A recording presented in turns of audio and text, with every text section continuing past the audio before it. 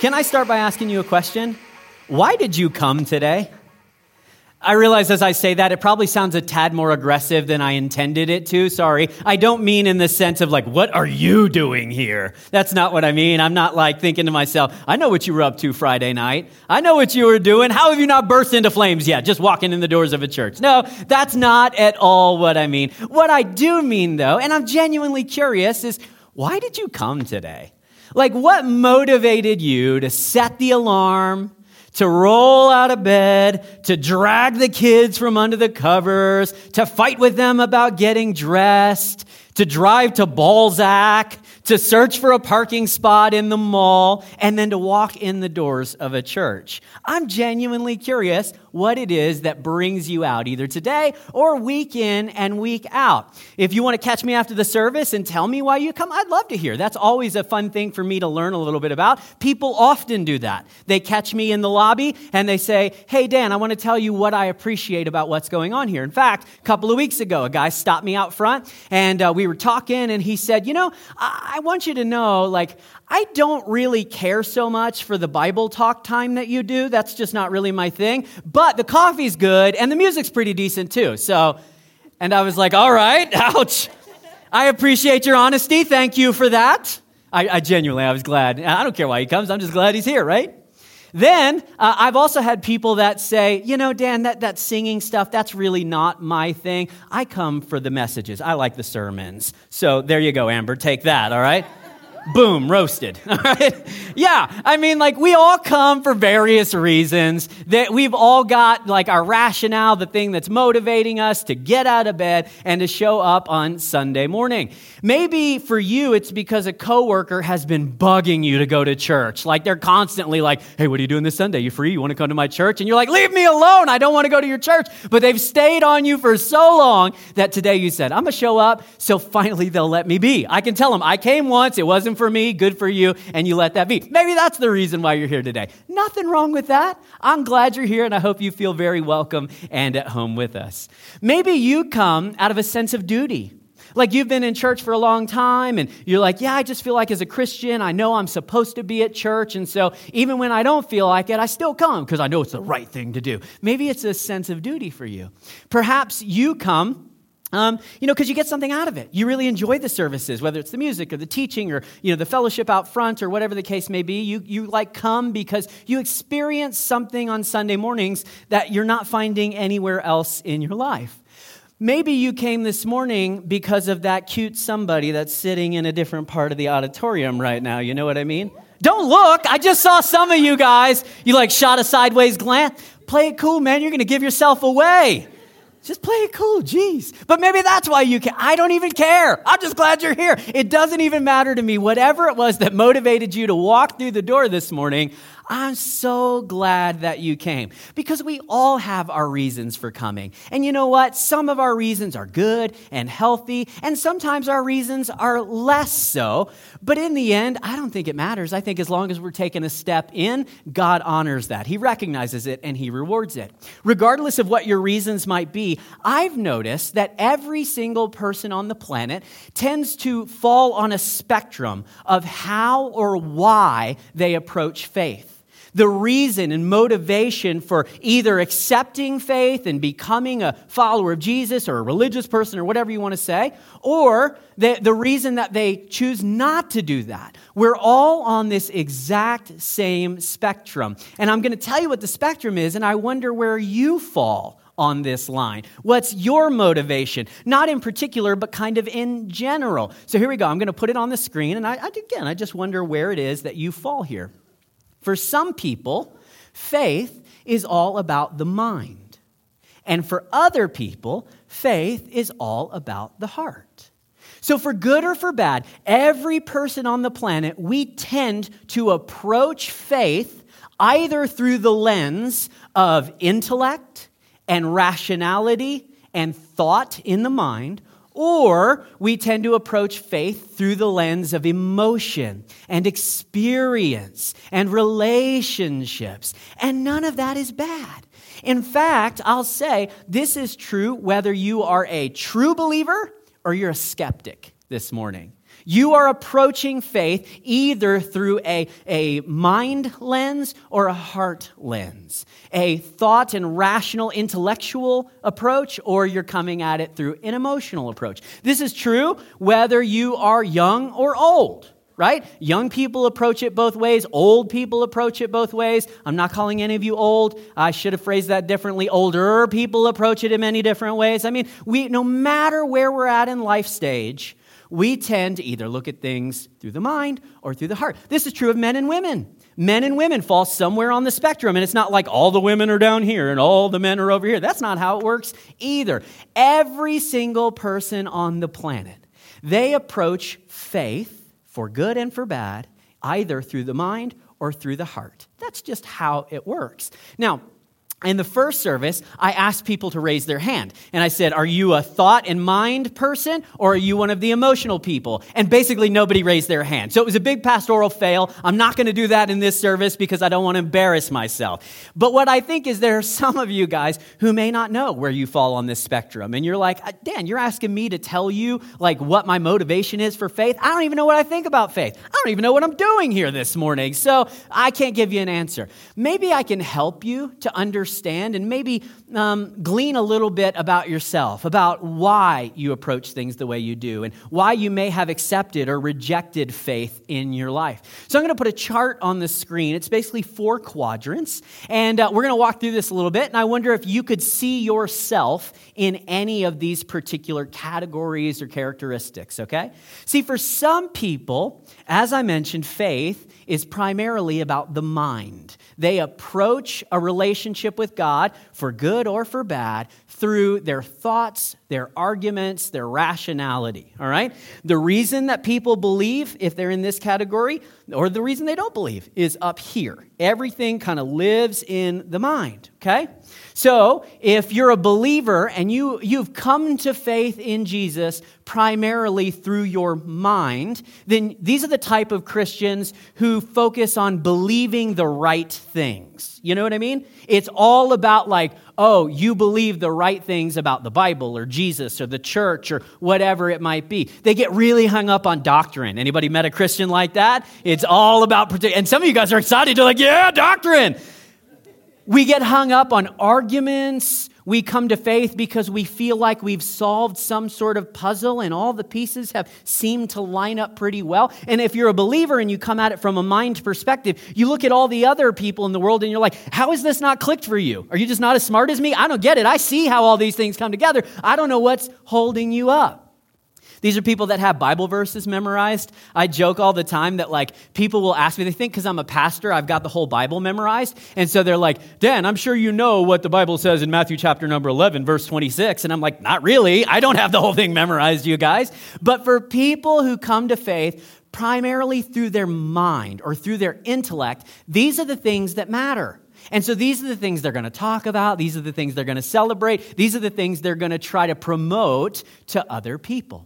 Now, on the flip side of that coin, there are people who are non-believers. They might call themselves atheists. They might call themselves agnostics or skeptics. And they have rejected faith or belief in God, or even affiliation with the church. And the reason that they've rejected it is because of the arguments that they have in their head. So these sorts of people have lots of unanswered questions, okay? They're the ones who say, okay, Dan, well, if God is so good, then how come is there so much evil in the world? Give me an answer. And they wait.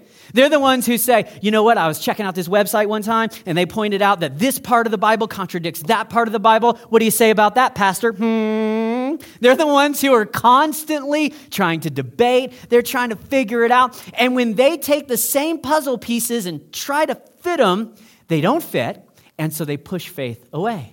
These are people that are often quite skeptical. They're just skeptical about life. And again, that's not a bad thing, very scientifically oriented. Their belief in or their trust in a particular belief standpoint is commensurate with the amount of evidence behind that. So they're like, if you can't prove it, I won't believe it sort of thing. And in general, these people are focused on truth and progress. That's one of their big hangups with religion. They're like, this is an old school. This is an old way of thinking. And if we all become religious, you know what? We're going to give up on science. We're going to give up on technology. We're going to give up on progress, which is not true, but that's the concern. That's the fear that they have. So some people approach their faith primarily through their mind. It is a mental exercise, and they're constantly trying to argue their way closer to God or further away from God. I'll tell you, this is how I operate. I just think things through. I'm constantly trying to figure it out. I'm just one of those processors. On the other hand, there are some people, and they approach faith not with their mind. They approach faith, for better or worse, with their heart.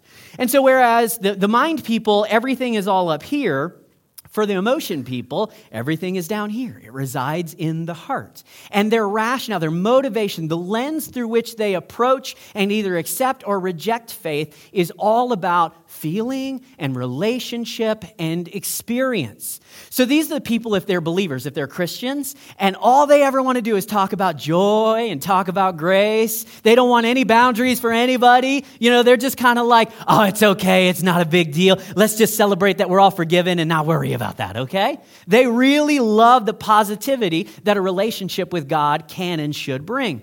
These are also people that are relationally wired, right? They're the ones who are constantly connecting, and part of the reason they come to church is because it's a family and they get to develop deeper friendships than they could ever have at work or in their neighborhood or anything like that. And also, these are people that oftentimes emphasize feelings and experience. And I noticed in the first service, you guys, I misspelled the word experience on the slide. I just got through telling you I'm an intellectual person. I process everything through my mind. And then I make a dumb mistake like that. I mean, it hurts. Now, those of you guys who are emotional in nature, you're like, what did you misspell? I don't even see it up there. So believers who process through the heart, these are the sorts of things that go through. Please forgive my spelling mistake. I'm quite embarrassed about this, okay? So anyway, this is the way that they process. This is what motivates them. This is the way they think and experience, not just faith, but the world at large, but this is how it plays out in their faith. Now, for people who are non-believers, for whatever reason, they've rejected church. If it's an emotionally driven thing, you know what they've done? They hate hypocrisy. They hate hypocrisy. They just can't stand it when somebody says, oh, I am this, or I believe in this, and then behind the scenes, they're something totally different. They're fake, they're phony, they're fraud. And people who've rejected faith based on emotions often say, nah, I don't get a good vibe from you, man. Something's going on beneath the surface. That guy's having an affair, or something secret's going on. I just don't trust him, right? That's the way people tend to operate. And look, hating hypocrisy is a good thing. And I'll be the very first person in this auditorium to tell you straight up that on some level, hypocrisy exists in every person on the planet, including yours truly. Okay? If you stick around and connect long enough, you're going to find out that there is some hypocrisy around here. Like, we try our best, but sometimes we get it wrong. We say we love people, and then sometimes, we're rude. We don't mean to be, but it just comes out naturally. And so the fact that you have really pushed against hypocrisy is not a bad thing.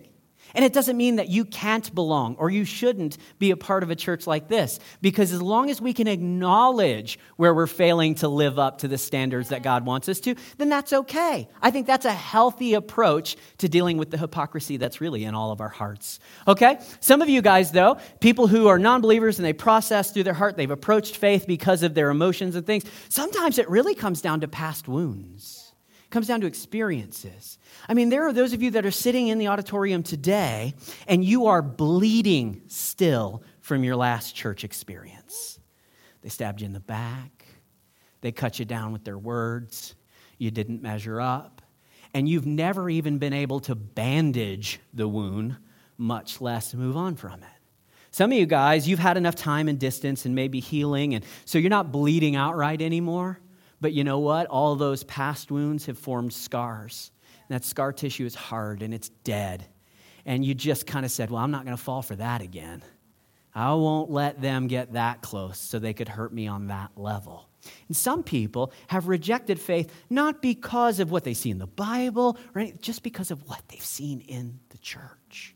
That's primarily an emotional response. Not a bad response. It could be justified in your case, but I don't think it has to be. And then we would say these people are guarded and cautious. You know, you're kind of like, I'm going to stick around for a while, and I'm just going to watch. I'm just going to observe. They're often the people that sit in the corner or in the back, and they're like, don't talk to me. I just want to see. Don't force me into anything. I just want to see. These are the people that finally show up to Next Steps 19 months after they first came to church, you know? And they're like, I just wanted to hear a few sermons. I just wanted to see if you were really who you say you are as a whole, as a congregation. Okay, so we've got people who process for good and for bad their faith or their approach to God through their mind. And then we have people who approach it through their heart. Everybody falls on this spectrum to some degree or another. I wonder, I'm not going to ask you to raise your hands. You don't have to tell your neighbor. But hearing this and seeing it, can you see which of these quadrants you fall into? I know where I fall. I'm self-aware enough that I can say, oh yeah, I'm right here. Maybe you are as well. But can I tell you, there is a problem with this approach to faith. Regardless, whether you're a true believer or you're a skeptic, whether you're approaching through your mind or you're approaching through your heart, there's a problem with both of those lenses through which we look at a relationship with God. And the first part of it is, it's very abstract, right? So how do you qualify a feeling, right? My faith is based on a feeling. I go to church and something good happens in my heart and I feel warm and fuzzy, or, you know, I make a couple of friendships. But I mean, how do you really quantify that? And then what happens if you go to church and the feeling doesn't happen on any Sunday? Maybe you're here today and you're like, I don't know what's going on, man, but it just feels different than it has in the past. It's missing something. I don't know if I'm going to come back next week. I just don't know. Because you're primarily approaching your faith based on feelings, emotion, experience. Okay? If it's mind, how do you quantify? Like, how do you know if you've answered all the questions? How do you know if you fit all the pieces together just right? And what happens when somebody comes along with another question that you've never even considered? What are you going to do then? If it's primarily about your mind, your intellect, figuring it all out, your belief system could very well crumble.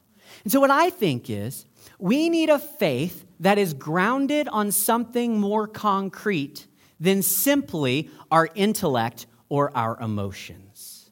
We need a faith that is anchored not in our friendships, not in the quality of the Sunday experience. We need a faith that is anchored in Jesus. Anchored to you, Lord. Anchored to you alone. Because as a Christian, faith is not primarily about our intellect or our emotion. Faith is all about Jesus.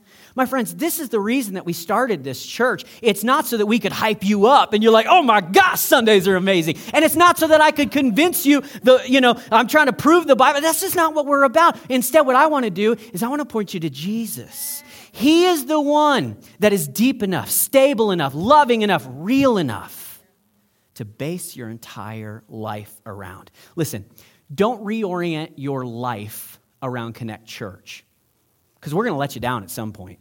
We're going to have a bad service. I'm going to say something you don't like. Don't reorganize your life around me. Don't reorganize your life around some of the relationships you're building. Those are good. That's fine. Don't reorganize your life around arguments and apologetics and all that stuff. Reorganize your life so that Jesus is the center. And every part of you revolves around Him. So that when, look, let's just be honest, our mind gets confused sometimes. And if you come up to a question and you're like, I don't know the answer to that, your faith won't crumble. I'll tell you, following Jesus is full of unanswerable questions. Not just unanswered questions, unanswerable questions. So if you don't know that going in, and if your faith, your relationship with God is based on your mind and figuring it all out, eventually you will set yourself up to crumble. And if it's based on experience, eventually either we're going to let you down or you're going to find somebody else that offers a better experience and you're going to go chase that. So we have to base our faith in something much more sturdy, something much more real, and that is Jesus. I'm a Christian not because somebody convinced me intellectually.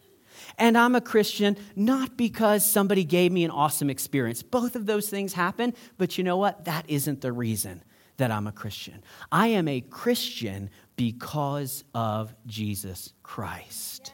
I wasn't convinced by arguments. I wasn't convinced by emotions. My faith is rooted in a God who became flesh. He did things that changed the world.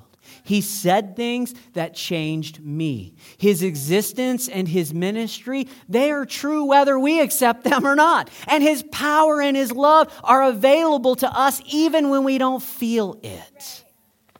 So guys, I'm not saying that like intellect and emotions are not important and you shouldn't bother with any of those things. They are important, but they are not important above all else. Jesus is important above all else. He's the anchor to our faith. He's the one that we have built our relationship with God on. And so that means when I approach the Bible, when I approach the church, when I approach you guys, when I approach whatever, I'm not approaching it through a mental lens. I'm not approaching it through a heart lens. I'm approaching it through the lens of Christ. Okay? Our faith, here's your bottom line for today. Our faith has to be anchored in him and not in us or them. Whoever them is. It could be your friends here at church, or it could be those heathen non-believers. I'm never going to be like them. It could be any, I don't care who the them is that you want to throw out there. Your faith cannot be grounded and centered in you or them. The only kind of faith that is going to see you through life is one that is anchored in Jesus. Okay, this is where it gets good.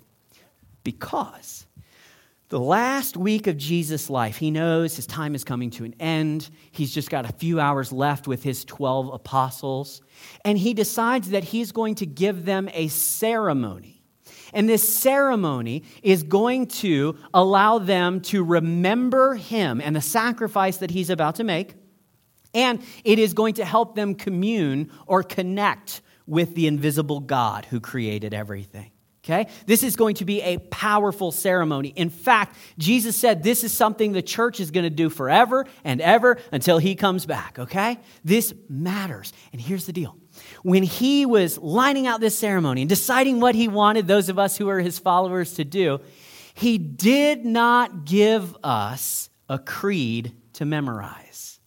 He didn't say, here are all the right beliefs, boys and girls, that you need to make sure you understand. He didn't give us a song to sing. Jesus didn't like sit in the upper room and he's writing power chords and all this stuff. You know, I mean, now if Jesus wrote a worship song, I bet it'd be a pretty dang good one, but he didn't do that. He didn't give us a song to sing. Jesus didn't even, in the Last Supper, at this time, the final moments with his disciples, he didn't even give them a prayer to pray. In his final moments, he gave us a meal to eat. This is so important. When God wanted you to have a communion, an experience, a relationship with him, he didn't go through your mind. He didn't go through your heart. He went through your stomach. Some of you guys are like, now that's a religion I can get behind. I like that. But why? Why in the world would he give us a meal to eat? It's because the elements of the meal, the bread and the juice that Jesus is going to have his disciples eat, they're so much more tangible than an argument or a feeling. They're real. You can touch them. You can smell them. You can taste them. This is something that you experience, and it anchors you into a relationship with God. Can I show you what Jesus said as he instituted this meal? The words that he spoke to his disciples, and he said, I want you guys to continue to do this so that in 2019, Connect Church in Calgary, Alberta, you guys would be doing it as well. The Bible tells us in Luke chapter number 22, in verse number 7, now the festival of the unleavened bread arrived when the Passover lamb is sacrificed. And we'll stop right there for just a moment. If you're like, what the what? What are they even talking about? These are several ancient Jewish holidays that happened right around the time that we now call Easter, okay? So Jesus sent the apostles Peter and John ahead, and he said, go prepare the Passover meal so that we can eat it together. If you jump down into verse number 14, the Bible tells us rather, when the time came, Jesus and the apostles sat down together at the table. And Jesus told them, I have been very eager to eat this Passover meal with you before my suffering begins. For I tell you now that I won't eat this meal again until its meaning is fulfilled in the kingdom of God. In verse 19, the Bible tells us he took some bread and he gave thanks to God for it. Then he broke it in pieces and he gave it to the disciples, saying, "This is my body, which is given for you. Do this in remembrance of me." After supper, he took a cup of wine and he said, "This cup is the new covenant, the new agreement between God and his people. This agreement is confirmed with my blood, which is poured out as a sacrifice for you." When God wanted to get our attention, when he wanted to give us a ceremony to participate in, he gave us something to eat. Now, this meal that Christians have been taking together for thousands of years, the meaning of the meal points to the crucifixion, the sacrifice of Jesus. And I don't want you to miss his words here in Luke 22. He says a couple of really important things.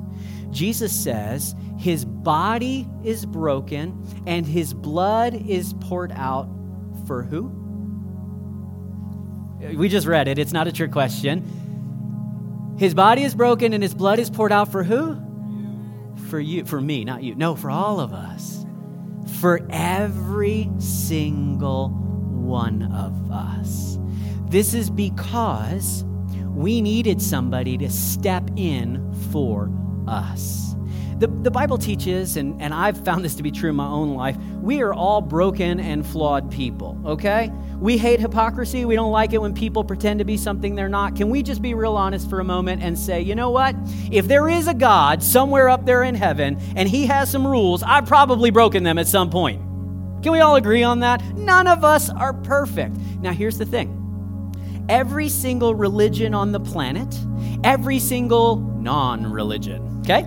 They will all tell you the same thing. We've all screwed up, and the way that things are going to be made right is we're going to do good to counteract our bad, right? So you do good karma, you follow these rules, you do all these things, and hopefully by the time you die, the cosmic scales have been balanced, and you will have done more good than your bad. That's the way every single belief system in the world approaches our sin debt, our problem, except for Christianity.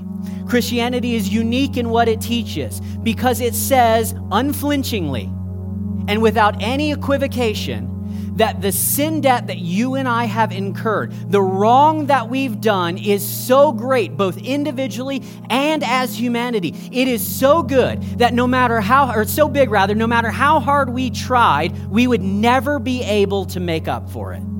You could try for the rest of your life being a good person, and it wouldn't be enough to set the scales right.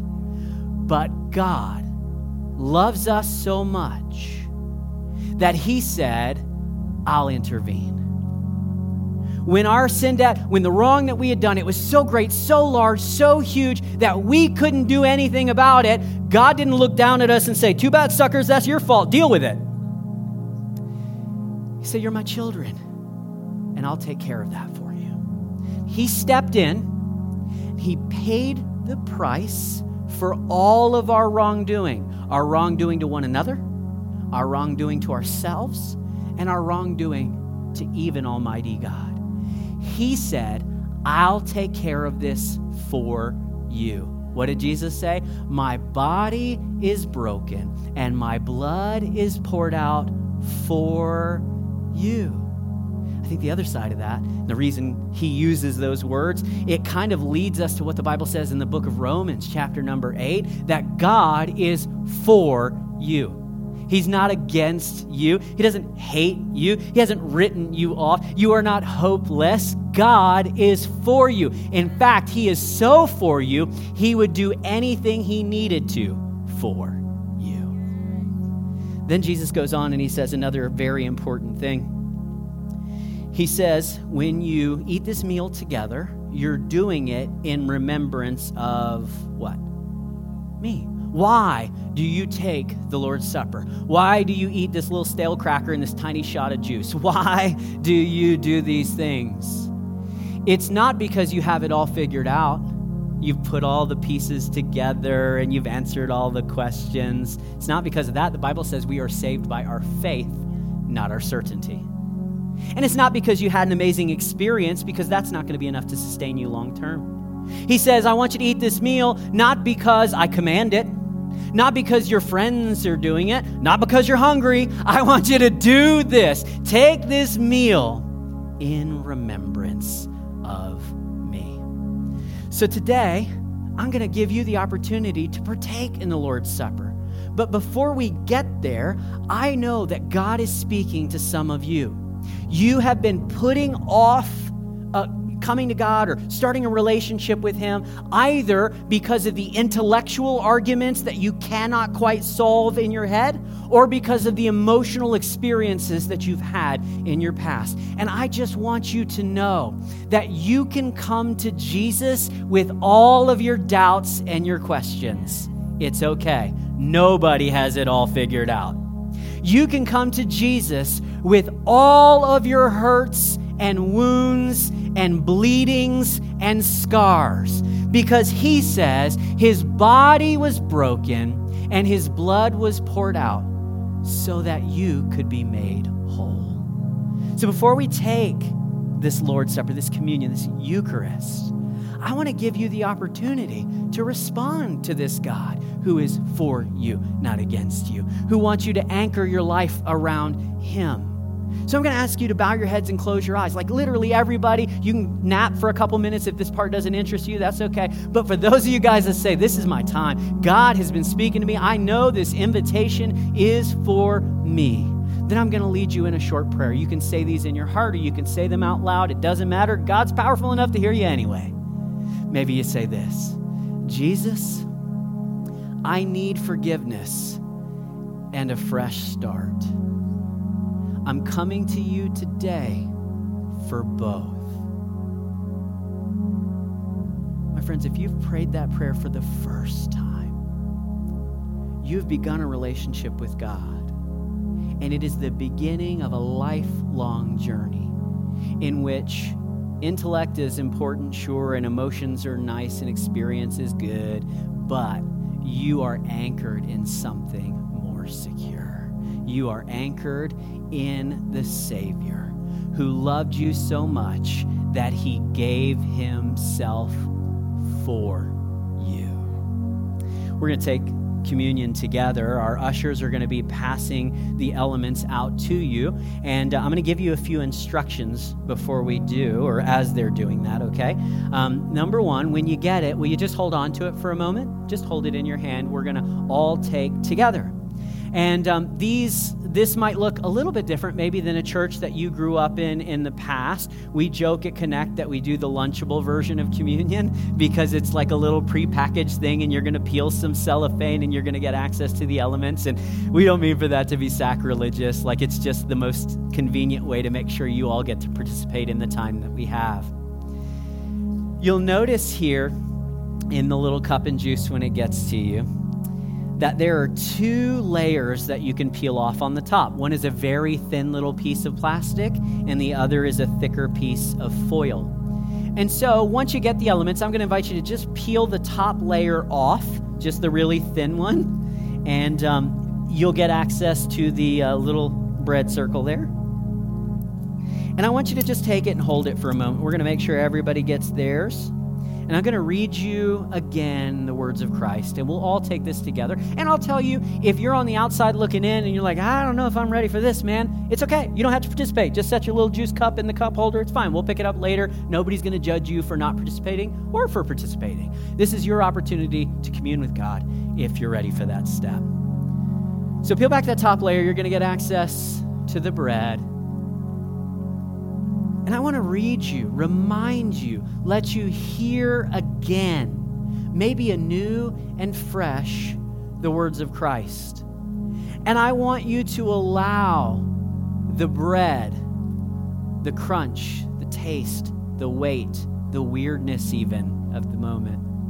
I want you to allow that to overcome the intellectual issues you've brought in today. And I want you to allow them to overcome the emotional or relational issues that you've brought in today, because it really does have the power to make that happen. Let me read for you again what Jesus said.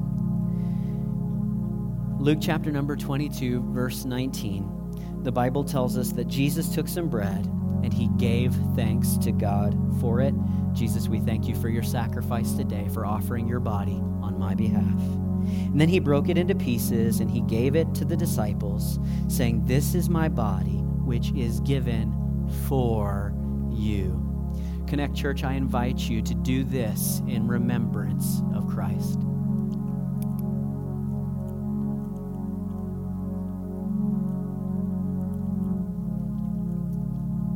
If you'll peel back the second layer, you'll get access to the juice. It's juice today, not wine. Sorry to disappoint you.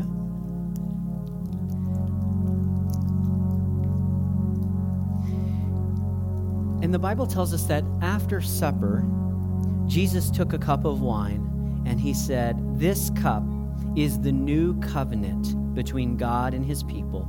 It is an agreement confirmed with my blood, which is poured out as a sacrifice for you."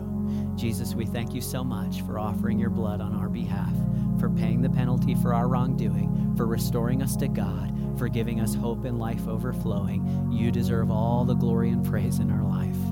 Connect Church, I invite you to do this in remembrance of Jesus.